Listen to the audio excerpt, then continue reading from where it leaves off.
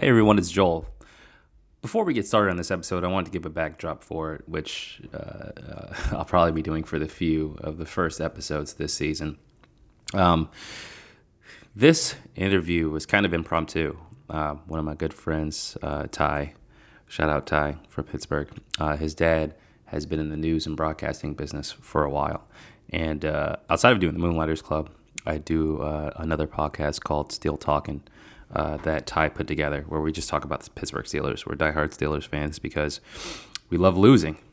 So Ty's dad saw us doing the Steelers podcast, and he saw what I was doing with the Moonlighters Club podcast, and he wanted to just talk about it.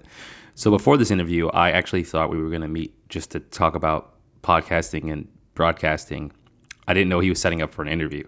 So I actually had to rush on a Zoom call, get my microphone, and then just run with this interview. So you'll notice it will end somewhat abruptly because he actually had to get off prior to being over, and I just was not prepared. But I'm always down for an interview and a conversation about entrepreneurship, work, and life, and how you balance it all together.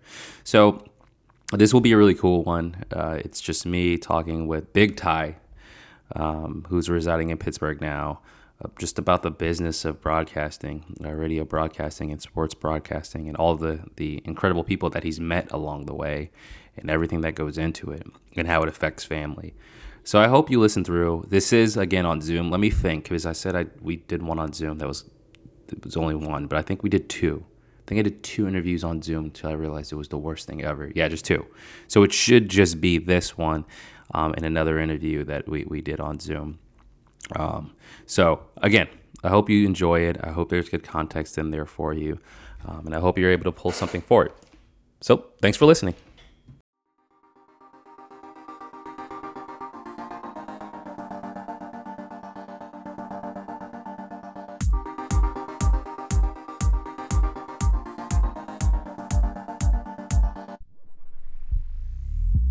I don't moonlight as a rapper. My jersey up too high in the rafters. I got a frog team, new life and a tractor. Still sipping that moonshine and a plastered. Hello, everyone. May or may not be long time no here. It's Joel, the host of the Moonlighters Club podcast. I am in my attic / workspace / office / recording studio, the only room my wife will let me do anything in. It's creative. And I'm back with an interview. It's interesting because we once COVID hit, for those who've been listening and following, I would have these weekly kind of check-ins. They were sanity check-ins. And it was me moving to DC, losing a base of people, and just trying to figure out where to go next with this podcast. So now I'm much happier, still in DC. Just bought a house in another part of DC. I've never been a homeowner before, so it feels good. I'm back in the swing of things, and it's perfect timing because the year of COVID was rough, but 2021 is the year, and it's already started, that I want to put Joel first. I've been working my butt off as a company man. I'm working really hard through 2020, and now I'm going to put all that energy into this podcast. I've already started, got some big things in the works, and we're seeing it now. So I'm actually honored. Before this guest right here, before I did this interview, I'm like talking to one of my good friends, Ty Miller. I'm like, I want to meet up with your dad. He's super cool. Love to talk to him. What do I call him?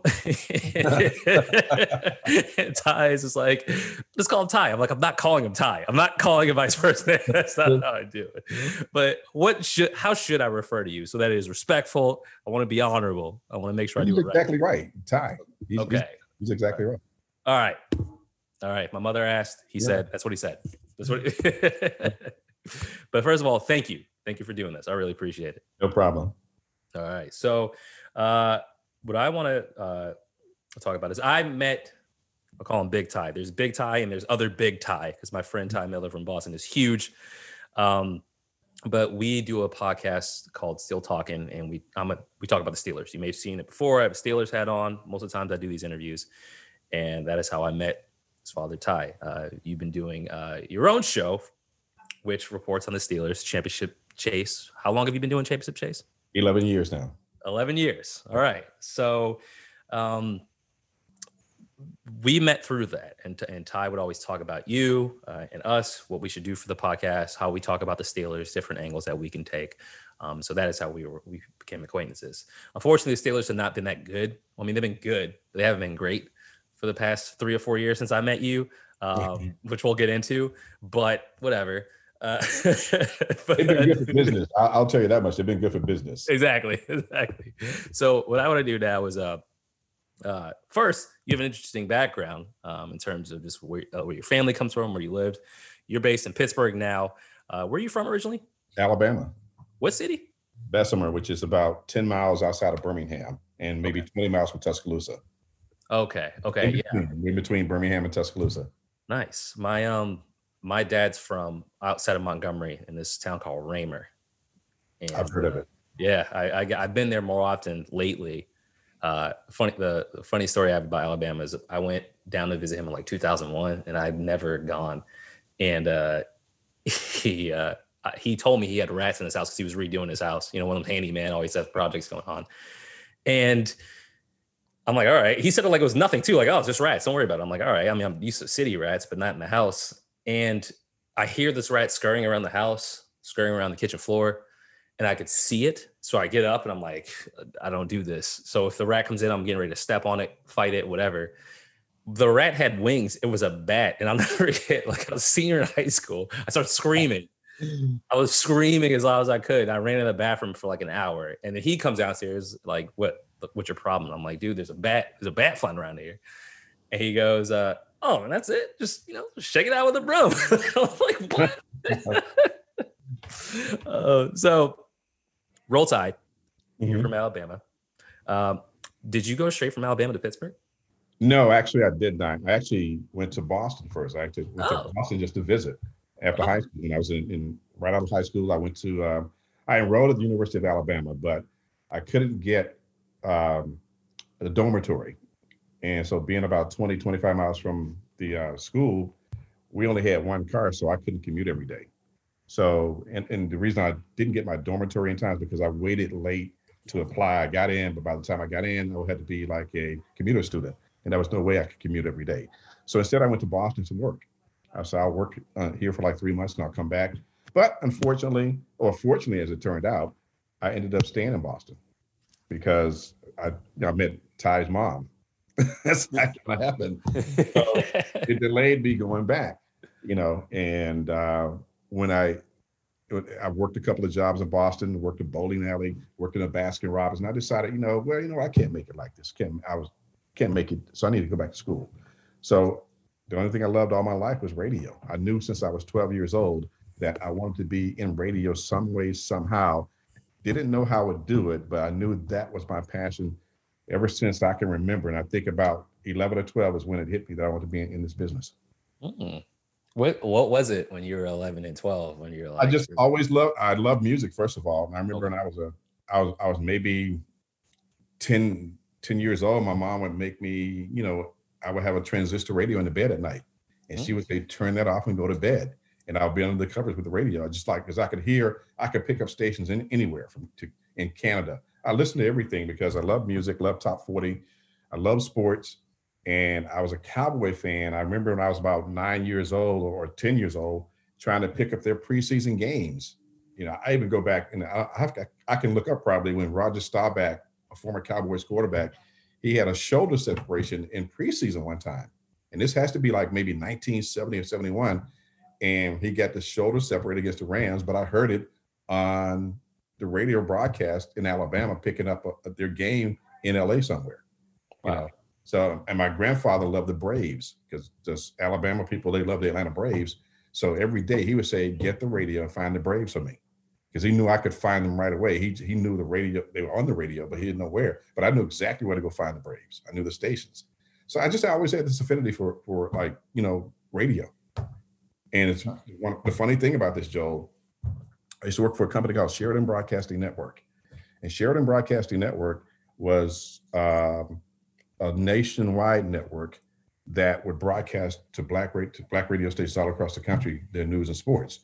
So when I was 12, I would hear the Sheridan Broadcasting Network on radio in Birmingham and Westboro, where I lived. And I had no idea where it was coming from. But funny thing, I ended up working for them. Wow. I ended up working for them later in life and being their news director, working there for 30 years. Okay. So things happen. You knew you wanted to get into radio. Did you ever play music? Yeah, I mean, 45's records is at home a lot. You know, I love music. I mean, I love music to the fact where I played it Monday through Saturday because we couldn't play music on Sunday. Until maybe late afternoon, Sunday night. And my mom would always say, well, you get up every day, turn the radio on, but on Sunday, you never turn gospel on.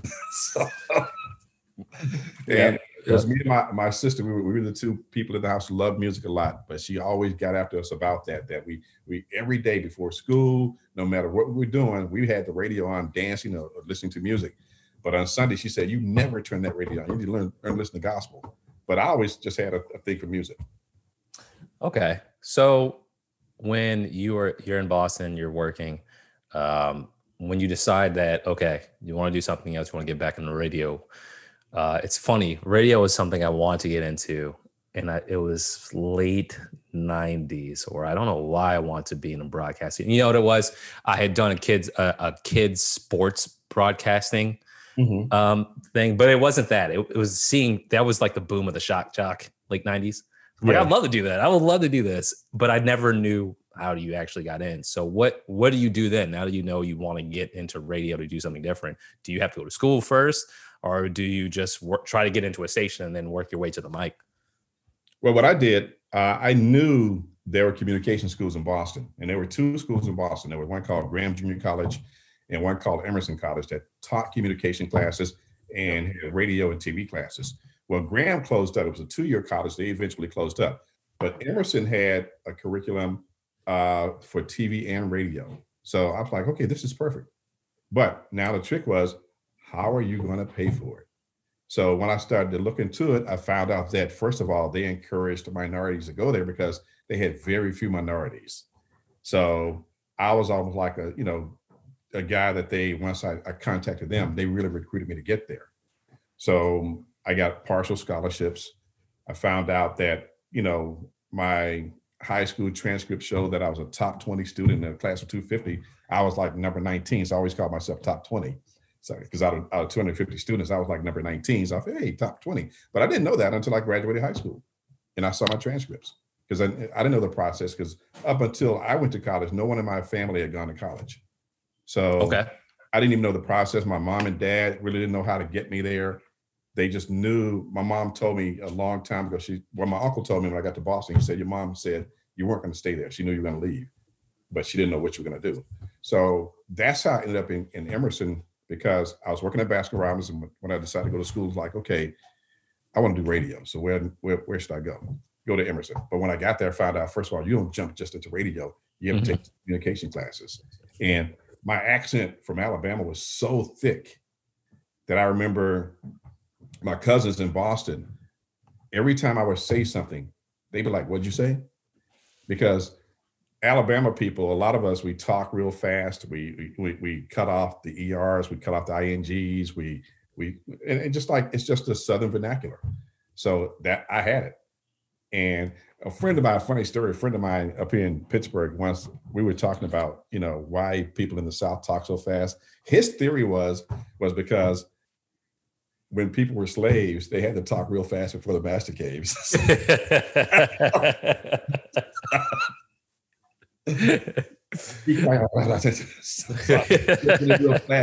But so I go to school and I find out that you have to take all these, Emerson wanted you to have generalized American speech.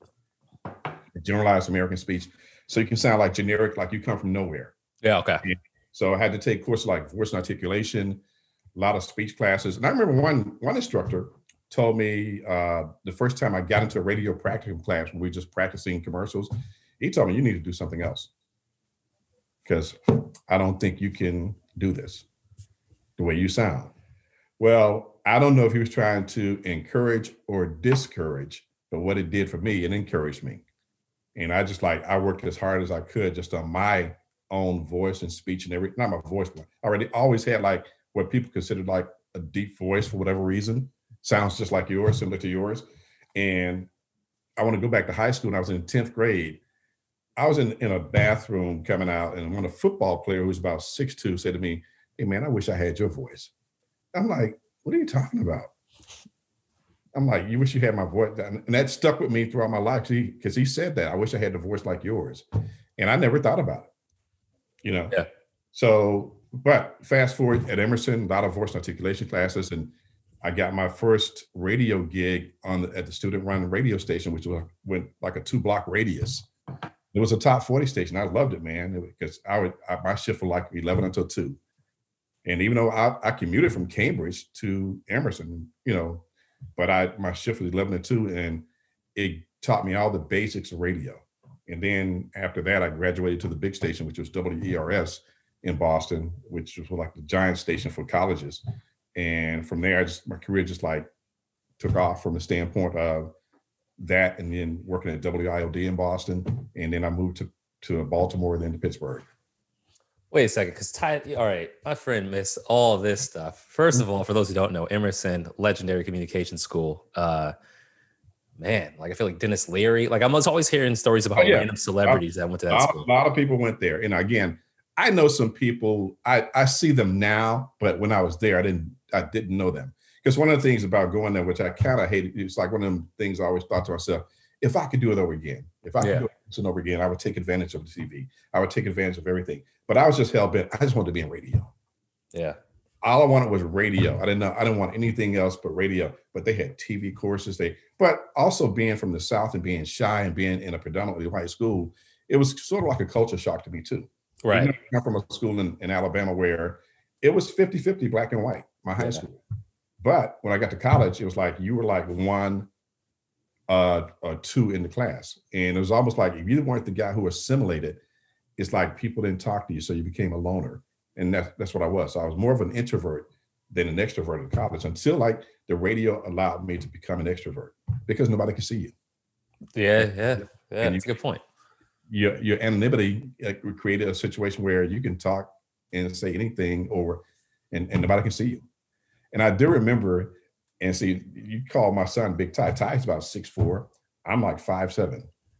All right. It's a funny thing, But when I was our first job in Boston on a professional radio station, WIOD, the jock who came on behind me, he had never met me, right? So he comes in, he said, "Man, I thought you were this 6'5" dude with your voice. And I come here, you stand on the soapbox talking." So yeah, I mean, that was like, Ty missed a whole lot because maybe he doesn't know the complete history of how I did things, but it was a lot of hard work, man. It took hard work to get there because the funny thing about graduating Emerson, once I graduated, I knew I wanted to get a radio job, but my chances in Boston were very slim because there was only one black station. And just like now, black media or black talent doesn't get hired at a lot of radio stations because you become like a quota. Exactly. It still exists. People don't think it does. It still exists. So in Boston, there was one black station. And if you worked at a station like Kiss 108, which was the top 40 urban station where they would play during the daytime, they would kind of like play the pop music, but at night when the black station went off the air, they would crank all the black music out. But they only had 1 or 2 black employees because that was their kind of a quota system, which still exists today in radio. So my chances of landing at WIOD were very slim, and also slim because everybody coming out of college that year, they wanted jobs. And I remember guys from DC, guys from Los Angeles making fun of me because, "Are you from Alabama?" And the funny thing is, the guy hired me from Boston to work at WIOD. And when he hired me, there were like 3 or 4 different people from my college who would graduate and would call and say, "Did you fill a position yet?" And the guy told me, "Man, listen to these guys calling in, won the job that you just got." And I was like, all these guys who made fun of me from the South, I end up getting this job. And that's how my career kind of took off from there in terms of what I was doing. Wow. Shout out to WILD, man. That was my, I'm born and raised in Boston. So I remember WILD like the back of my hand. This is before 94.5 took off. WILD was the end all be all. They actually did a charity wrestling event at the YMCA by Dudley when I was a kid, and we got to see Pebbles wrestle these B-rated wrestlers. It was great. 90 Warren Street, man. That's in Boston. 90 Warren Street. I used to like take a bus there because I didn't have a car. I would take a bus because my shift was like in the morning at 6 o'clock in the morning until 10 on Saturday mornings. And I was a swing jock for the morning talent. So whenever the morning DJ was out, I was the guy who would fill in for him. And the reason I left Boston is because it was a daytimer. And you only had like 3 full-time shifts. So your chances of getting a full-time job and making it in radio in Boston were very slim as a black guy. So, or anybody for that matter who wanted to work radio in Boston. So I started sitting tapes and I got hits from all over the place.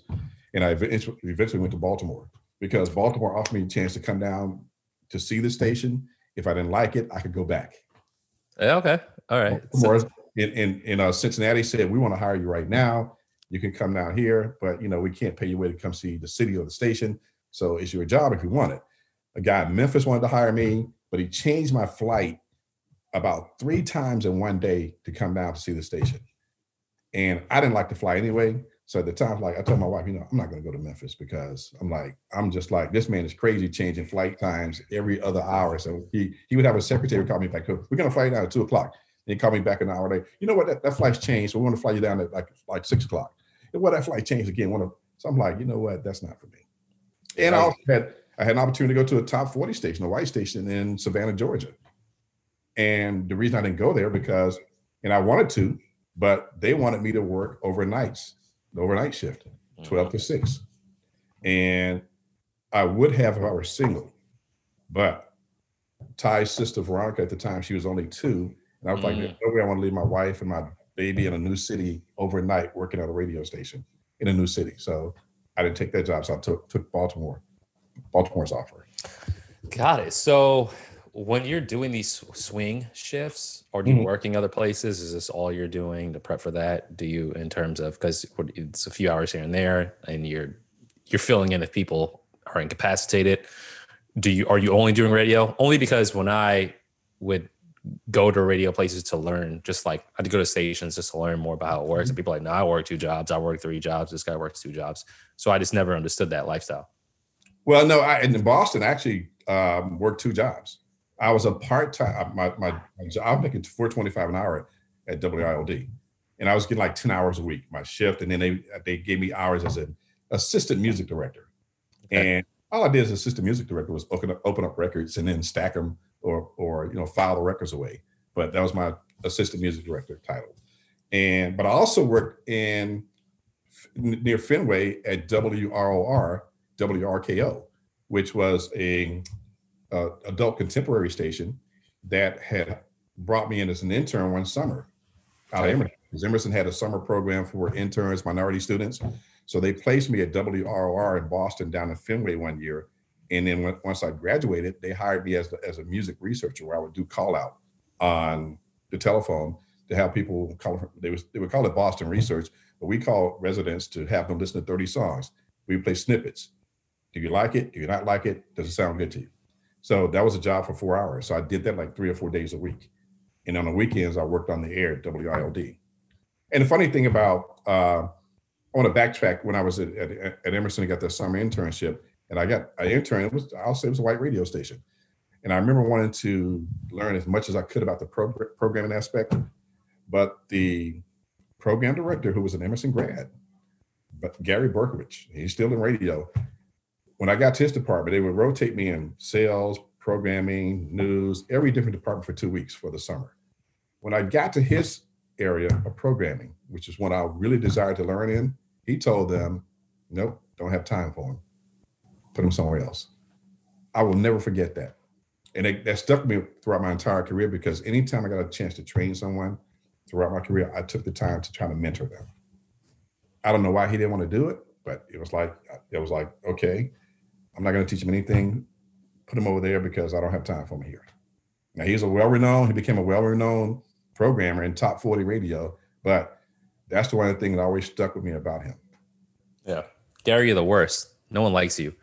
I don't hate him. I'm like, if I don't know why people you might be a good program, but a people person, you're not. Yeah. Yeah.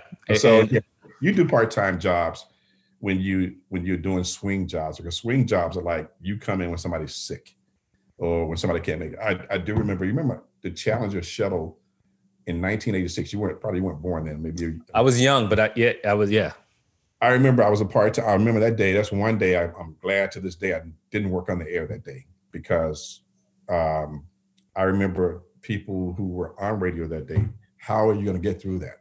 Because I was like, I don't know how I would have managed on the air, being on the radio at that time when that happened, because everybody in Boston was looking forward to Krista McAuliffe, who was from, I think, maybe she's from New Hampshire or somewhere in New England. She was going up as a school teacher. So everybody was all on this. And then when that happened, man, you knew right away how tragic it was. And I just said to myself, I'm so glad I'm home as opposed to on the radio and have to get that news, because how playing music can I relate that to people? How can you do? Yeah, it's interesting. You telling me WILD stories is like, it's just bringing back all these memories, because I went to the schools all around Boston. Elementary school, I spent some time at the Trotter, which is right up the street. Not Boston's small, but like it's right up on Humboldt. And my music teacher, Miss Holland, was to say music teacher for the New Kids on the Block.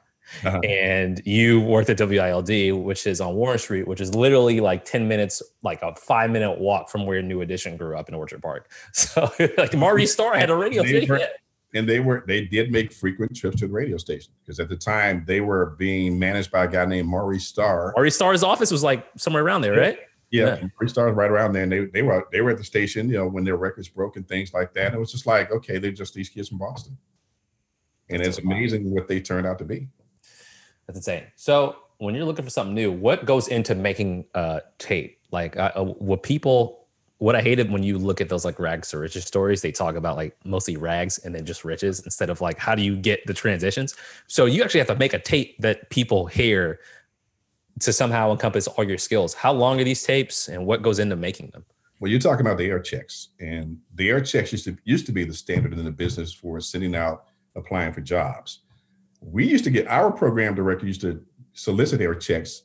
He would advertise in the trade magazines that we were looking for jobs. He was looking for new talent. We would take those air checks and use them as tapes to tape our shows on. He would get the tapes in, and he would also, an old radio trick, they would steal ideas. So you get tapes in somewhere else, you listen to the jocks, what they were doing in that city, and you listen to them and you take different things from it. As a matter of fact, my hook in Boston was Kanaka Hanakiaka, which I still use sometimes on radio. Kanaka Hanakiaka, Ty Miller. And I got that when I was at Emerson, because I heard a tape from Hawaii one time. And I don't know, the guy was speaking, I don't know what language he was speaking, but he said it was so fast. And what I got out of it was Kanaka Hanakiaka. And that hook got me jobs. That's great. That hook got me jobs, man. Kanaka Hanakiaka, Ty Miller. Like, what are you saying? That got me a job here in Pittsburgh, because the guy heard my tape. Man, what are you saying?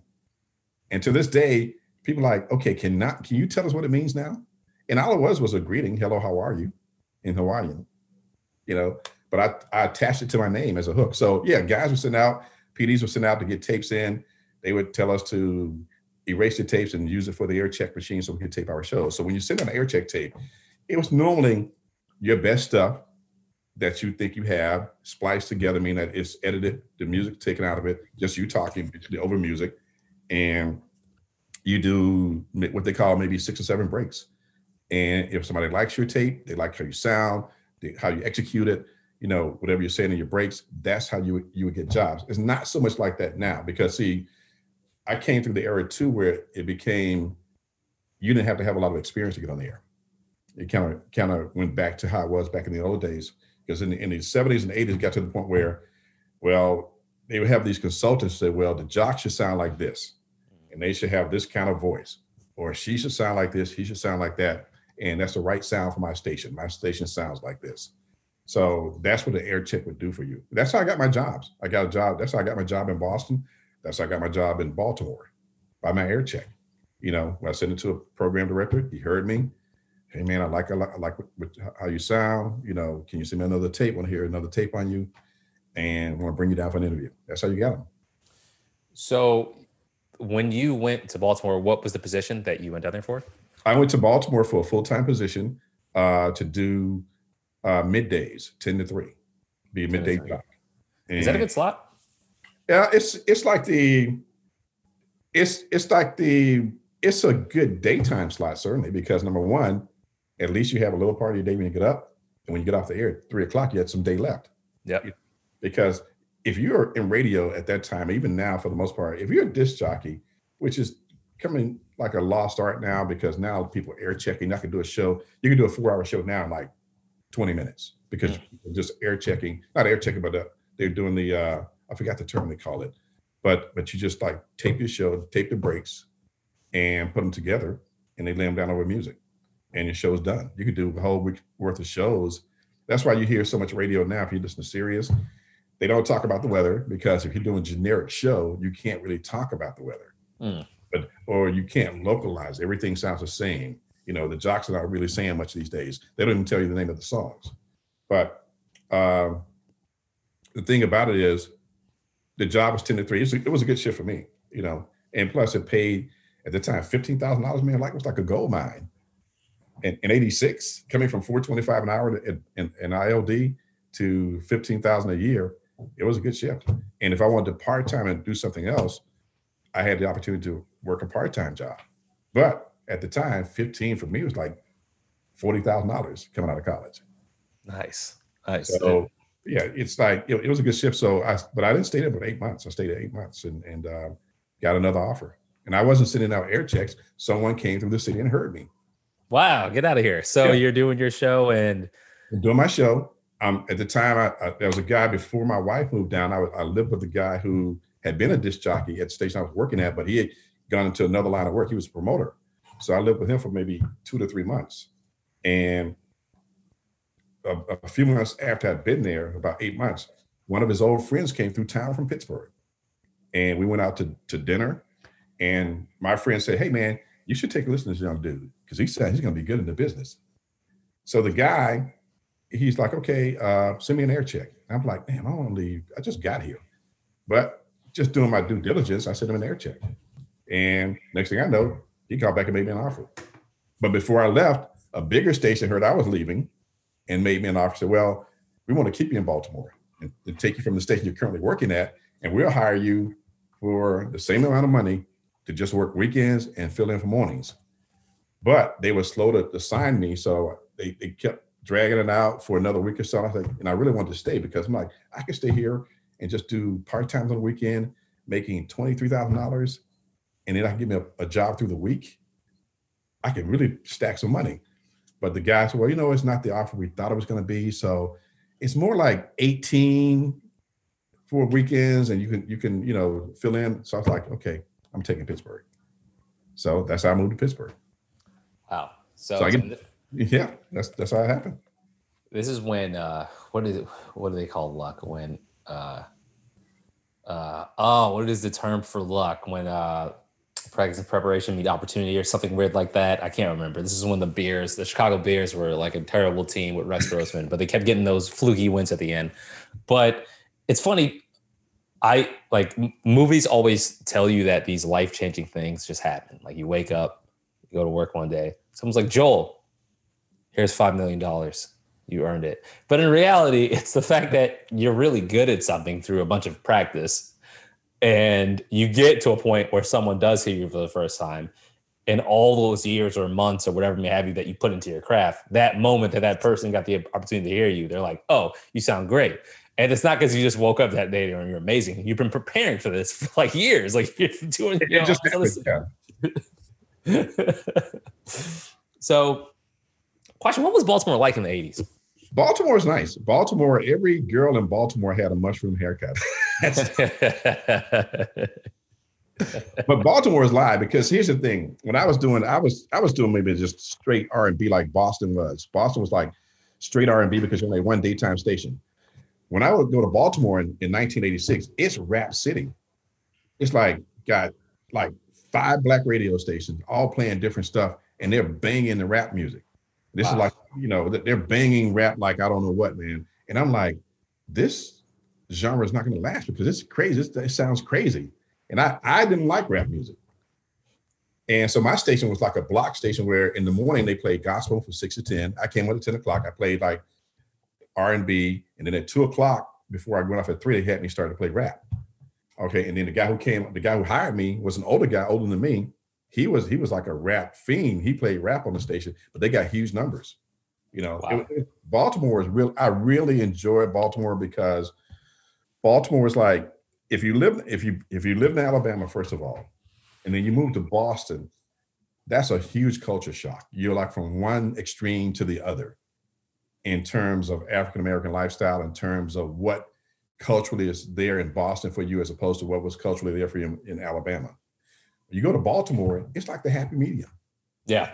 It's like a very good happy medium. So from that aspect, I enjoy Baltimore a whole lot, man, because first of all, it also was like, for me, it was close enough to Boston where I could still shoot up there to see my sisters. And it was just like, it was like centrally located.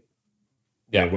It was like, okay, Alabama's, it might be, 9 or 10 hours, but still it's not that far away. But it was just a nice feel.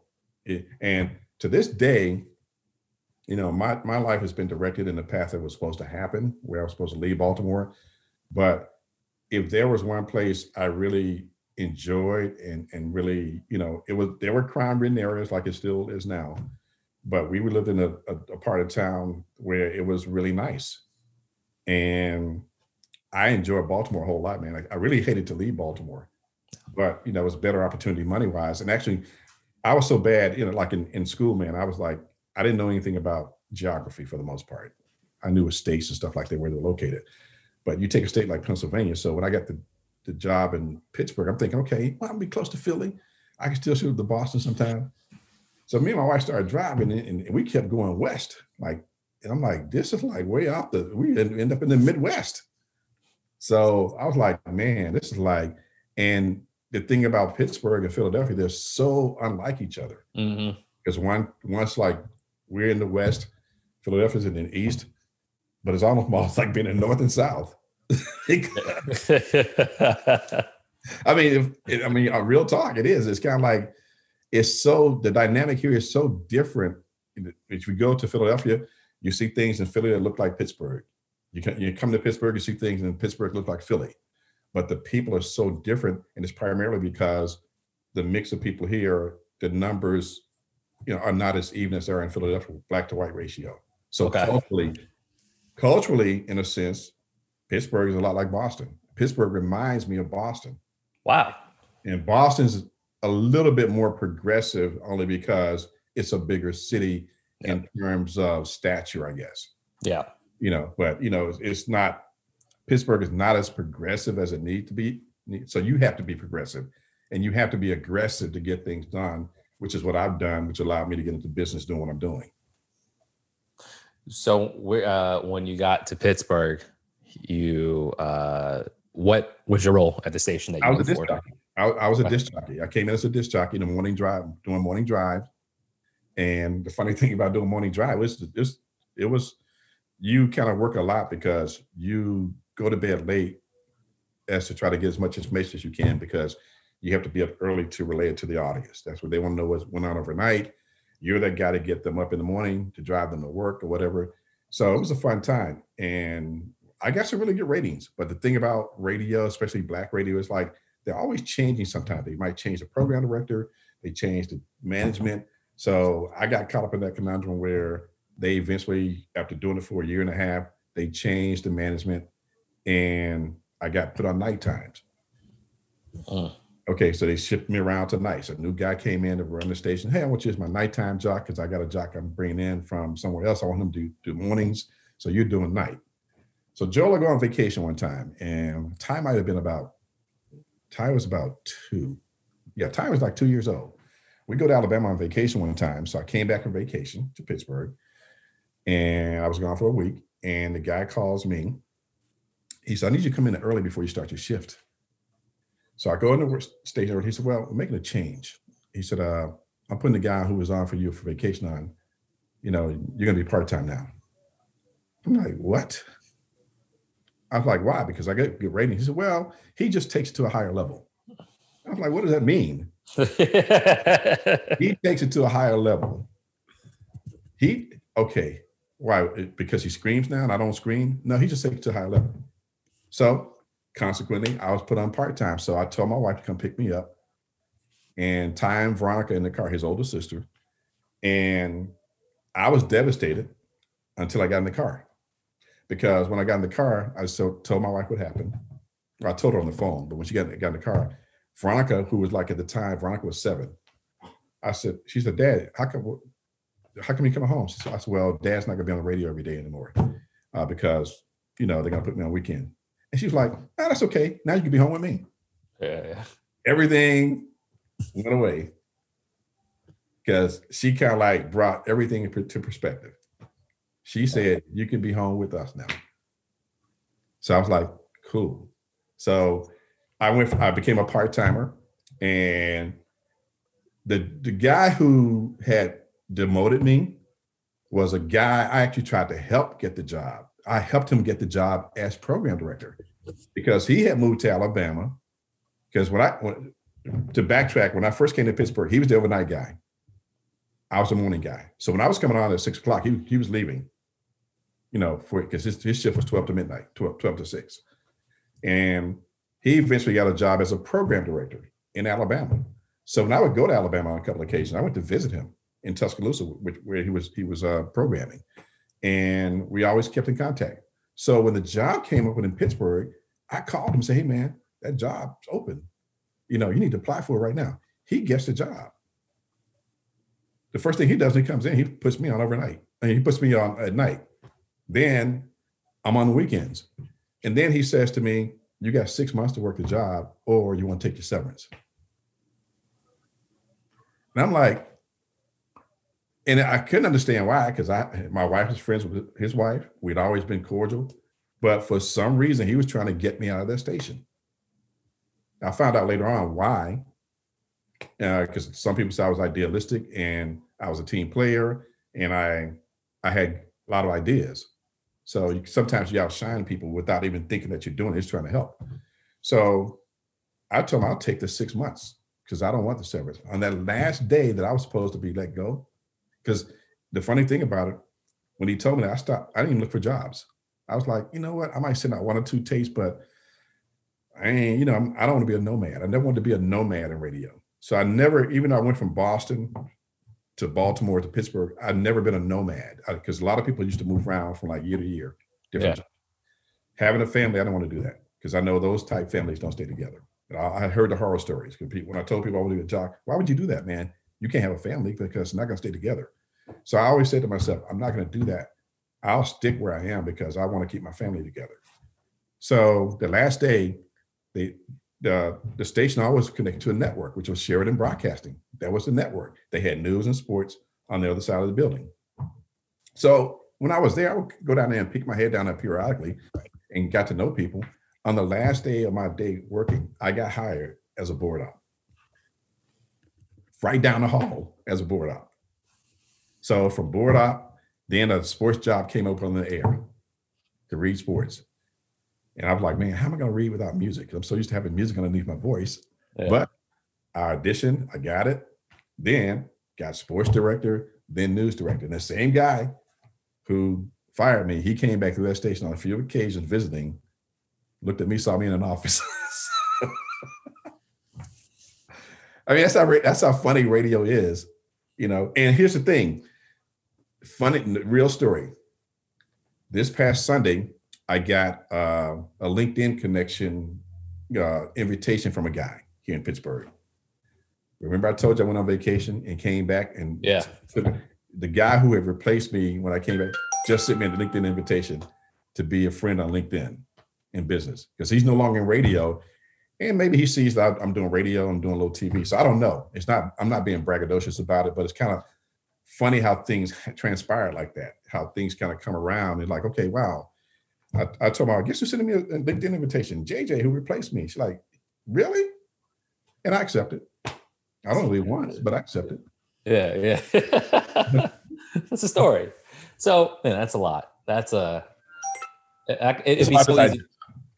It'd be so easy to get dejected. Like I could, it's just, man, especially radio, TV, the stories I've heard of just like how quick you can go from here to here. You know, how you can be on top of the world in a day and then no one knows who you are next, or your job's just gone, or you're just different. That would take a lot to overcome. So I'm glad to hear it. The reason being, I'll tell you, be honest with you, the reason it's so easy to stay in radio, because it's what I love doing.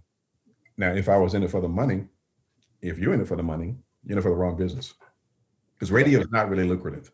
You know, there are not a whole lot of Ryan Seacrests out there. You might go to the station, get a good salary in the city or something like that. It's not to say that it's you're not going to go broke in it, or you're not going to, you can make a living in it, but you're not going to break the bank in it for the most part. But in terms of would I want to do anything else? Only other thing I want to do would be to cut hair. Yeah. That'd be the only other thing I would do. Have you ever thought about, because this is something I struggle with, when you see these moves that are happening that other people are making, people that you're nice to, you know, people who are pushing cold shoulders, have you ever been tempted to say, well, I guess I have to be a shark if everyone else is acting like a shark out here? No, just because I can't be mean to people in that sense. I mean, that's just not my nature. You know, I was taught by my mom to turn the other cheek. Yeah. And I was told by other people, you turn the other cheek, they're going to slap you on the other cheek. And that has happened. But it has also served me well in terms of I don't have to go home with a bad conscience about treating people a certain way. And I've been on the other end of the stick a lot of times. I've had dirt done to me in terms of this business, because it is a cutthroat business. It is a truly cutthroat business. But you don't have to be cutthroat to survive in it or to work in it. But some people they'll do anything to get ahead. And that's just the nature of, I can imagine that the TV industry's got to be much worse. Yeah. Yeah. So you bounce back, you're on this new station, you segue into sports. Were you fine with that? You'd been a disc jockey for so long. You know, you said not hearing music was new, but. Yeah, I was fine with it because I always loved sports, because when I was, even I love music in Alabama, when I was 12, my mom used to get me Sports Illustrated magazines because she knew I loved sports that much. Because I was a big Alabama football fan from like the time I was 7 years old in 1967. So she knew I loved Alabama football. So much so that when I moved to Boston, my mom would send me the Sunday paper every week because it had recaps of Alabama football with all the pictures in the paper of the game. Because Alabama football, they would do a spread in the sports section where you would have about 4 or 5 pages of action shots of Alabama football after the games have been played on Saturday. That's how big it is and was down there when newspapers were prevalent at the time. So sports for me, when I got into sports, it was a natural segue for me. Nice. So you're now in sports with the world famous Pittsburgh Steelers flagship organization. What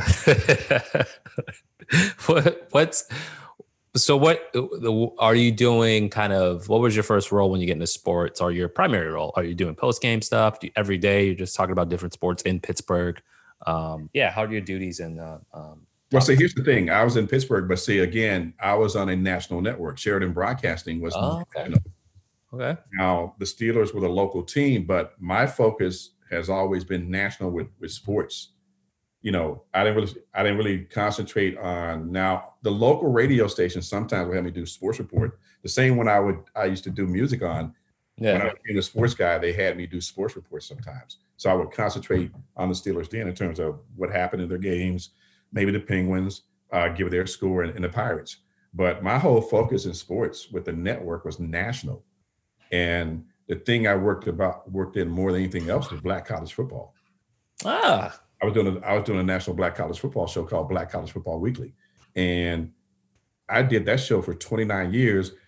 It would be 30 this year, except that the Black colleges and most of the FCS schools, they decided not to play because of COVID-19. Yeah. You see, even though I left Sheridan Broadcasting in 2017 when they folded, I still did that show.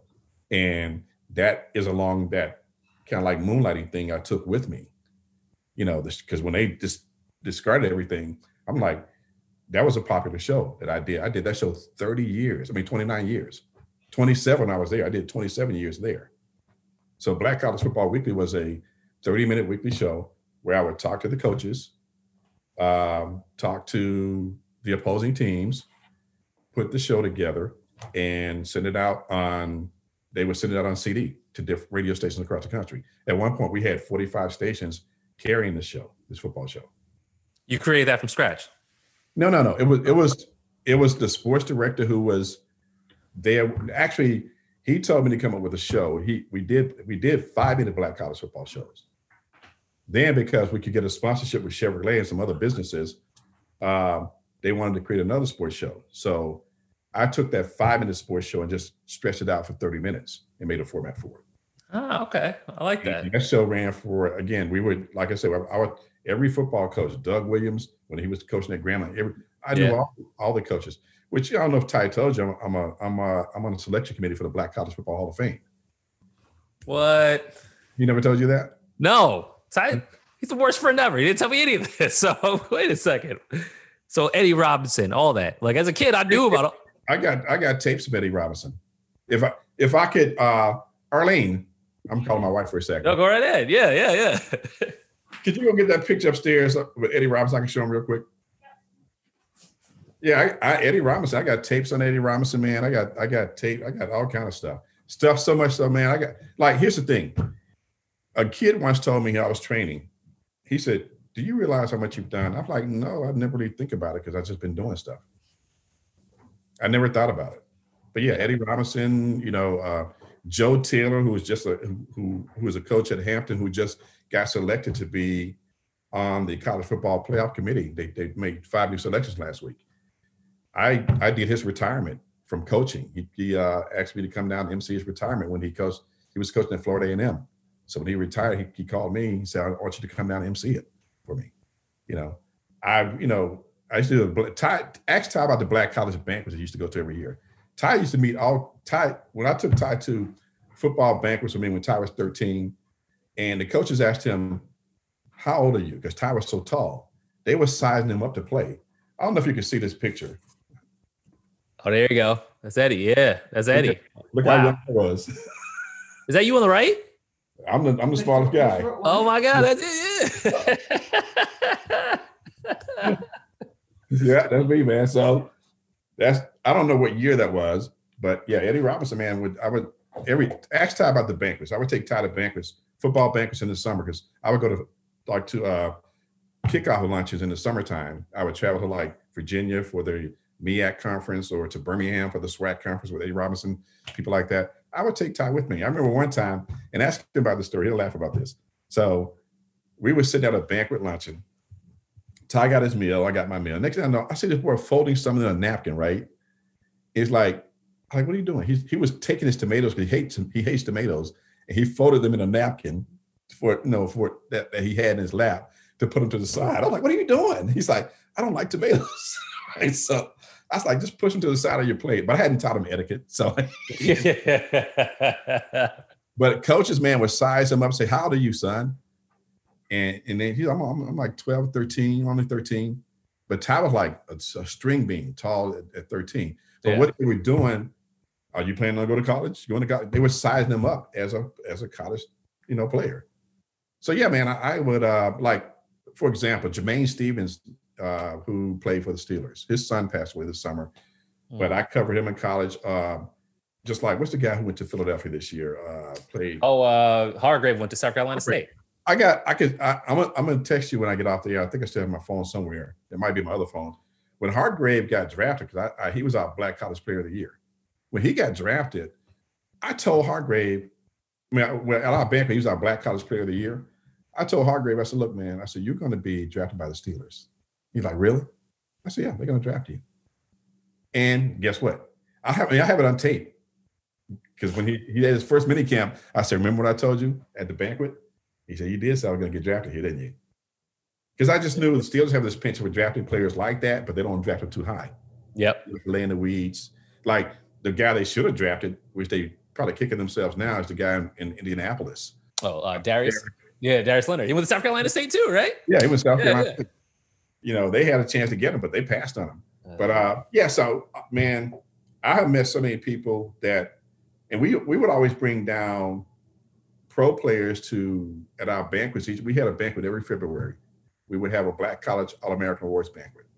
So my company used to have people come in and host it. There was a guy named Frank DeFord who was a great writer for Sports Illustrated. They had, they were bringing, I hosted one year with, what's her name? Vivica Fox. I was hosting with her. They'd be all kind of pictures, man. I don't know where they are. They used to have Bob Costas would host it. And then one year they had me do some stuff and they said, "Just work and host these events." So I became the host of those weekend events, with my company. So yeah, we fly people, we fly in all the athletes, we put them at a hotel down in Atlanta, or boys to men, when they first broke, we were down in Virginia. We were down in Richmond, Virginia for a Black College All-American Awards maker. I was on the bus with them. They were our entertainment. And because they were trying to get off the ground, they had just broken. They hadn't even done Motown Philly yet. Wow. That's the kind of stuff that was going on. And again, just like I was at WIOD in Boston, a lot of people came through IOD in Boston. I wasn't a picture guy who always wanted to take pictures with people so I could show people. And to this day, I still don't regret it, but I have met so many people I've forgotten, that would come through Boston, that come through our station here. I met at banquets. And I just, it never, and again, it speaks to me like my mom said, "You're no better than nobody else and nobody's better than you." So it's kind of like, it's still the humbleness in me that, okay, I'm just doing this for a short time. Yeah. So, but yeah, Ty got some stories. He probably forgot. He got a lot of stories. Yeah. Okay. So outside of that, your HBCU segment, when it comes to Championship Chase, for example, is that another idea you had outside of? Exactly. So here's the thing. I've always said to this people, I always said to people when I got into news business and sports business, and I ended up working news and sports more than I did as a disc jockey. So I became a lifer at that radio network where I was, basically. Because a lot of people left, like you may have heard of Jay Harris, who does sports center. Jay Harris used to work at Sheridan Broadcasting with us. And the funny thing, when I hear Jay doing sports, Jay used to do news, and he ended up at sports center doing sports. I was the sports guy. He was the news guy on our network. Wow. And we would practice together different things. We'd say, okay, you got 60 seconds, do a 60-second news story, do 5 stories in 60 seconds. So off the top of your head. And then he would tell me to do 5 stories off the top of my head in sports. We practice like that. So when I see him, sometimes I still see a bit of myself, because the style he actually got some of that style from me, because he learned sports from me. But people would say, how come you don't go to ESPN or try different things like that? I never desired to do that, because I never wanted to do TV, really. TV wasn't my thing, because TV, you have to be concerned about how you look all the time. And it's like, so TV didn't appeal to me in that sense. But Championship Chase was one of those things where I always told people, if you work a job long enough, you need to keep something for yourself that at some point you can make it work for you. Like I tell Ty, he works in project management. And I said, I don't know what you can do to make money from the people you work for, but at some point, something you're doing with that corporation or that company you're working with, Ty, you might be able to parlay that into something for yourself on the side. So for me, I actually gave them Championship Chase, because they had the station at the time, the network had associated, because I had Steeler passes to go to every game since 1990. I've been going to Steeler games since 1990, and I remember my first game, the owner knew I was a Cowboy fan when I first moved to Pittsburgh. So he gave me Cowboy tickets, and I wasn't in sports at the time, but they knew I loved the Cowboys so much. That was my first game in '88 at a pro game. I saw the Cowboys play the Steelers,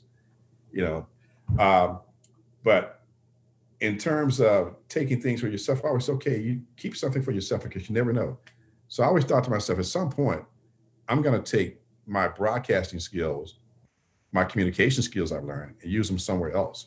So Championship Chase, the local radio station didn't have an association with the Steelers, except for just report on them. So I said to them, here's a show that you all can do on Sunday mornings, where you can have somebody at the stadium talking about the Steelers and simulcast it, and eventually take it to TV. So I gave it to a salesperson, and I remember a sales assistant saying to me, "Ty, that's a great idea." I said, "Have they done anything with it?" She said, no, nobody's talking about it.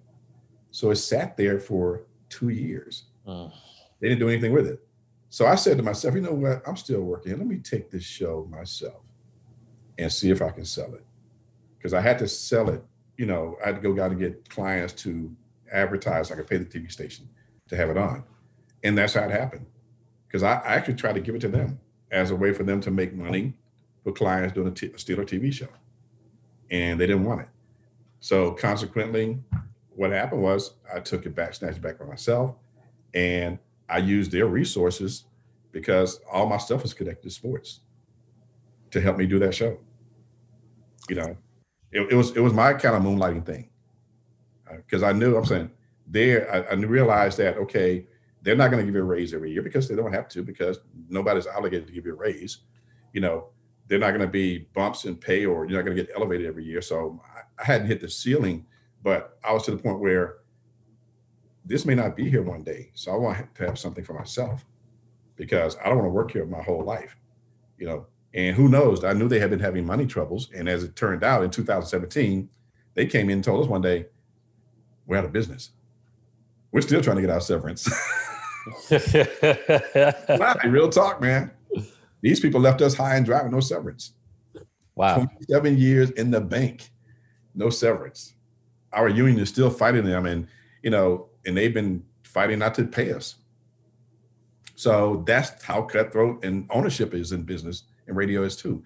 So with that, once they got out of business radio, they came in and told us we're done. But we had like a couple of weeks to get our stuff out of the station. We could stay there and get our stuff out. Stations were calling, where's the news? Where's the sports? I'm like, I'm taking this shit with me. So I turned around maybe 3 or 4 months. I waited until like December, and I formed my Power News radio network. And some of those clients who used to be clients of the station, the network I used to work for, that I grew up listening to as a kid, they became my clients. And that's how I formed my radio network. Wow. Again, it's taking something with you, because the whole time I'm sitting there saying, okay, I know how to do this. And see, one of the things, they probably could have survived in business had their partners who they split with, they wanted to hire me to do news for them. But I stayed with the other company because Sheridan Broadcast was made up of 2 different affiliates. It was a company in New York and our company in Pittsburgh. We were the broadcasters, they were the salespeople. So when they split in 2017, we were property of the broadcast element in Pittsburgh. So the money portion in radio is the sales, where they go out and sell the advertising, advertisers pay the network, and that's how we get paid. Well, we were left without a sales component. But the owner still had deep pockets at the time. So he said to me, I'm going to be in business as long as I think it's feasible.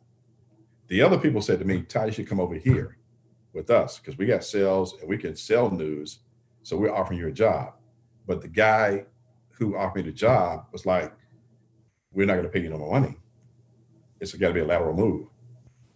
But we want you to create us a news department from scratch. But for no more money. Yeah. Wow. And then he goes like, well, why don't you give me your idea? Yeah, so he had told people in New York, I had people calling me, hey man, welcome to New York, welcome to this, welcome to the network. You're going to be working with us now. I'm like, I didn't sign anything yet. Because he said, so the guy comes back to me and says, well, I'll tell you what, you can still give me your idea and then I'll sign you later. I'm like, okay, I've been in this business too long. I said, before I give you this proposal, before I sign with you, but take a look at this proposal. So I went and shot him a proposal for X amount of dollars. He came back to me and said, no, we can't do that.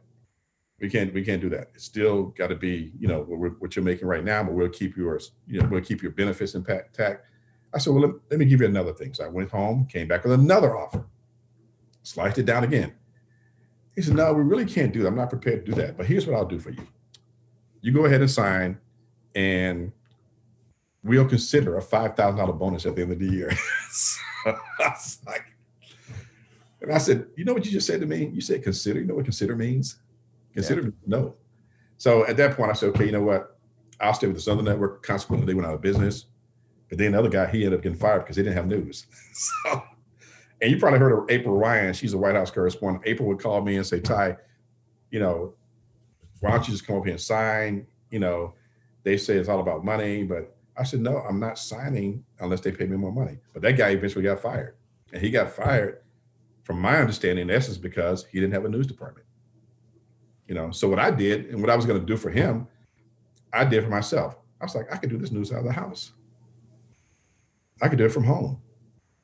And I have not had one station call me up and question my quality of my news, in terms of what we do, because we have a professional sounding package. We have professional people doing our news and sports. And it sounds just like it used to sound when I was working on network. April Ryan, you're just dropping these random. I was April's boss. I hate the term boss, but I was her supervisor. Ty didn't tell you that? Well, he wouldn't tell you because they kind of follow news. What? I'll send you pictures with me and April Ryan, me and Joy Reid, me and Gail King, at White House correspondent dinners. And this was at Sheridan? At Sheridan. We went. Arlene, what's the last time we went to? We went to 2016 might have been the last time we went to a White House correspondent dinner. We would go every year. Yeah, I was April's supervisor. I was her boss, but I didn't like the term boss. Right. But I was her, talked to April every day because people in our station would complain about April not filing her reports on time. And I was like, you got to understand, April's in D.C. There's a lot going on. Yeah. 2014 is our last one. Okay. Yeah. Probably good to go back now. There's a nice gap. It's gonna happen. They're gonna start having them again now because Biden's gonna reinstate that when COVID ends. Yeah. Yeah, April, man. April, and see, it's a funny thing. Me and April worked in Baltimore together. When I was leaving Baltimore, April was coming in as a part-time news anchor in the same station I was working in. That's how funny things happen, man. Full-fledged celebrity in the house right here, man. You know everyone. See, here's the thing, and here's the trick. Just like I've always told people, never fall in love with your voice when people say you got a great voice. And you got a great voice. I can hear it. But I've been told that so many times. I was on a Zoom call Monday with this new association, that new HBCU's Pro Sports Media Association that me and a couple of guys just formed. And so I didn't do the Zoom. I had my phone on. And they're like, okay, here's the voice now. He's talking. We need to be quiet. So you're going to hear that all the time, but you never fall in love with it. I like it. And see, in that way, what happens is you kind of keep yourself grounded. Yeah. And like I said, all the people I've met, I've forgotten half the people I met because a buddy of mine in Las Vegas named Ron Gerard, we call him the G-Man. He does a podcast. And Ron's one of my best friends. He moved to Vegas on a whim maybe 20 years ago. He was doing stuff at Sheridan and he couldn't get a full-time job, just like I couldn't get a full-time job in Boston. He couldn't get a full-time job in Pittsburgh, a white dude. So he said, I love boxing time, moving to Vegas. He's still out there, one of my best friends. But one of his sayings is, this life is all shit, then you die. So in a nutshell, in the back of your mind, because at some point, who cares who you've met? Right.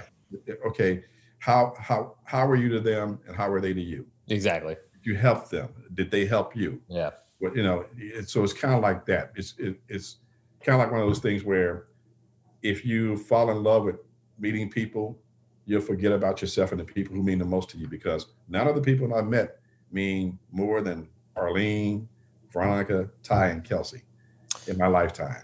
So that's where it is. Yeah. I've been through enough, not trauma, but you had enough downtimes to realize what actually matters. It's health. It's your people you care about being healthy, happy, alive. Like there's so many things I've had in my life that I really don't like. Money is not like, I just have, I like to have enough money to be able to pay off debt.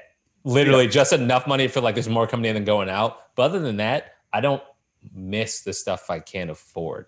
Yeah, I don't sweat money. Like right now, Joel, I don't want to work another 9 to 5. Right. Because radio is not really, I never considered radio work, to be honest with you.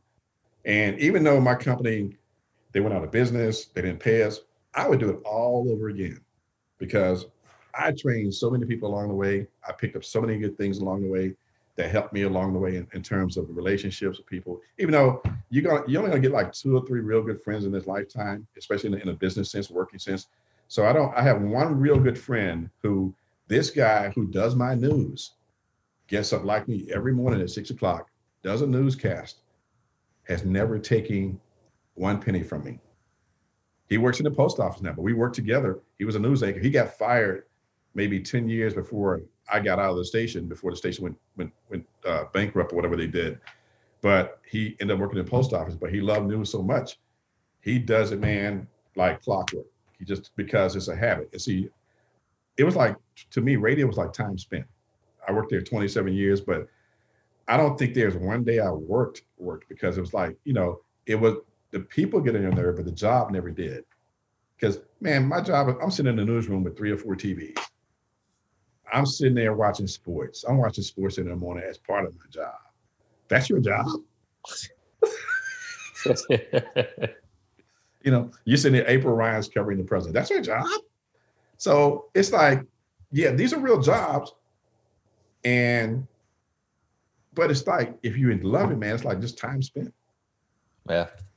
So right now you're still doing your own news network? Yeah, as a matter of fact, yeah, Power News. If you go to powernewsradio.com, I don't know if Ty ever told you about that one. No. Dig up powernewsradio.com. Powernewsradio.com. What it is, it's a subscription service. The model's like Netflix, but what I have turned it into now is a 501c3, so that for the stations who can't pay me on a regular basis, if I get grants to do it as a public service, that'll be part of my income to pay myself. And Championship Chase is seasonal. It's basically seasonal, based on football, a seasonal show. And see, my thing with Championship Chase, the idea behind that was to put a Championship Chase in different markets with the same formula. Because I don't know what I'll do, I'll email you a show so you can take a look at one of the shows. And there won't be any commercials in it, so it'll be like 20 minutes. And like, I steal some stuff from Ty, but it kind of keeps us fresh. But I'm like I told him already, I'm looking at doing it virtually next year, because right now, me and Kelsey, you met Kelsey, I think his little sister, we're producing a Black History Month special for TV here in Pittsburgh. Wow. So we're going to do it. I mean, that's what I've been doing the past 2 days. I'm a Black History Month special, because that's extra income. Because nobody, put it this way, a couple of years ago, I was watching a Black History special on CBS, and Wayne Brady was the host. When's the last time Wayne Brady had hair? It's been a while. So they run this stuff over and over and over, because what they do sometimes, there's no real attention paid to it, especially when you get to local markets like a Pittsburgh market that's still watching on TV. So I can go to these companies and say, okay, you all say diversity and inclusion matters, Black history matters. Give me $500 just to run your spot. I can write a show. I can write a 30-minute show just like that. The hardest part of writing the show is just getting the people to be interviewed. So what I'm doing, the 30-minute show is called Pittsburgh Black History 2021, Diversity and Inclusion Matters. This will be my fifth one I've done. I've done one with the police department a couple of years ago, where I get the police department back to fund me to do the show on Black history. And I always do a show after I use the Championship Chase model, where it's a 30-minute format, 3 different sections. You write the body of it. So the thing about it is, it keeps me going. Like Women's History Month is next month. In March, I'll do a Women's History Month special. And there are a lot of businesses want to promote that they champion women causes. So what you do is, hey, here's this show, blah, blah, blah. You want to run a spot or an ad for it, $300, $500. And the show might cost me to get 5 airs on local TV, on the Fox channel here, or the NBC affiliate. It might cost me total like maybe $1,100. But I might make, in total, walk away with like $4,000. Nice. So that's working for myself. That sounds awesome. Yeah, I mean, because it's like this, man. I just don't want to, I'm 60 now. I don't want to go working on 9 to 5. And here's what the pandemic has done. The pandemic is going to do it to a lot of people, because a lot of people are not going to envision going back into their office, want to be confined the whole day. And you can't walk down the hallway to your bathroom. Yeah. Or go get a piece of chicken at, when you should be at your desk. Yeah. Yeah, but I'm just to the point where I love radio, man. And right now, working for what the pandemic has shown people and COVID-19 has shown people that, okay, free enterprise is where it's the highway. The highway is wide open. So if you got something, then you have to try to parlay it into success that it can be. I like what you're doing. This is refreshing. My gripe right now, my current job, it's funny. I literally love everybody I work with. I think the company's in a good industry. I just hate all the stuff with work that doesn't have to do with the work, all organizational stuff you deal with, and just the politics of the office politics. Office politics. And that's the worst. That was the worst part of radio, was the office politics, because you would have so many different personalities in there that, I became a manager of people. They used to call me counselor at work, because the president of the company, who was next to me, would always tell the people at the meeting, my door is always open. But when the door is open, like he was, if April called him with an issue, he'll say, talk to Ty. Because I knew how to calm April down. So you become a counselor in a sense, if that's your personality. But what happens is sometimes you got to be careful, because you start absorbing all the negativity from other people. Because I got to the point where people used to complain about the job. I would tell them, look, we pay you what we pay you. We don't, I'm not saying you need to go get another job, but if you're not happy here, you have options. Right. I always tell people you have options. So the only person stopping you is you. So I would have people sometimes come and complain about management outside my door. I'm like, look, don't do that. Don't, because you kind of using me as a co-signer by standing outside my door and talk loud about management. So I would tell them, look, if you're not happy here, you have an option. Go somewhere else. But those people are the worst parts of a job for the most part. If they're not happy, they'll complain, they'll make problems. There's some, because when you look at it, Joel, people are just big children. Yeah, they are. It's like, so yeah, man. So I was like, so for what I'm doing now, like I told Ty to be careful, because I can see he's becoming inundated with this stuff, man. He sent me a picture. They would all just look at my equipment. I'm like, you got like 4 or 5 mics. Yeah. So I was like, I said, because radio will snatch you up. Yeah. It will. What you all are doing, it will snatch your time away, man. It will snatch your time away, and it's not because you don't want, you're behind doing stuff. It's because you start to love it. It's like, okay, I can make this better. I can do this now. Yeah. I can do that. And that's what I see Ty going through now. Yeah. Because I don't know, for the life of me, when he sends me Still Talking with all the different things in it, I'm like, man, you must have spent like 5 hours trying to put that music in there. Yeah, he's into it. He loves it. And but again, that's the good thing about COVID too. Now, how are you going to spend your time? But see, if I were Ty, I would do for Ty what I did when they were kids. Veronica used to be on the radio a lot, because I had Veronica saying my name. People like, who's that little girl saying your name? Because she would just say Ty Miller, and it became like a thing. Because people say my name that way to this day, because how they heard her say it now. Or when I had her say Kanaka Kiaka, they said, how did that little girl say Kanaka Kiaka like that? How does she know that? But it's like, if I were him, I'd be training Callie right now, which I think he is. Yeah. But I'd be training her right now, because what I'm doing, I'm not doing the Power News Radio Network for me right now. I'm actually doing it for Callie or someone else to take down the line. Yeah. Because this could possibly, depending on what radio turns out to be, because sometimes things go into cycles. And even though radio is not the first thing on people's mind right now, it's never going to go away. So at some point, in some way, shape, or form, this could be really lucrative for somebody. Yeah. In terms of sustaining them at some point. So it could be Ty, it could be Callie, it could be Kelsey, it could be somewhere. It could be my brother's grandson in Alabama. Somebody could say, you could take this. Like I sent him some limericks, some tongue twisters. My little nephew in Alabama, he's like 10 years old. I sent him tongue twisters so he can start practicing. Because I know what the accent's like. Yeah. I know it's like. So I sent him the tongue twisters, because I was saying them to him on the phone one day. He said, wow, how'd you come up with this stuff? So I said, I'll send them to you. So my wife says, how come you didn't email them to him?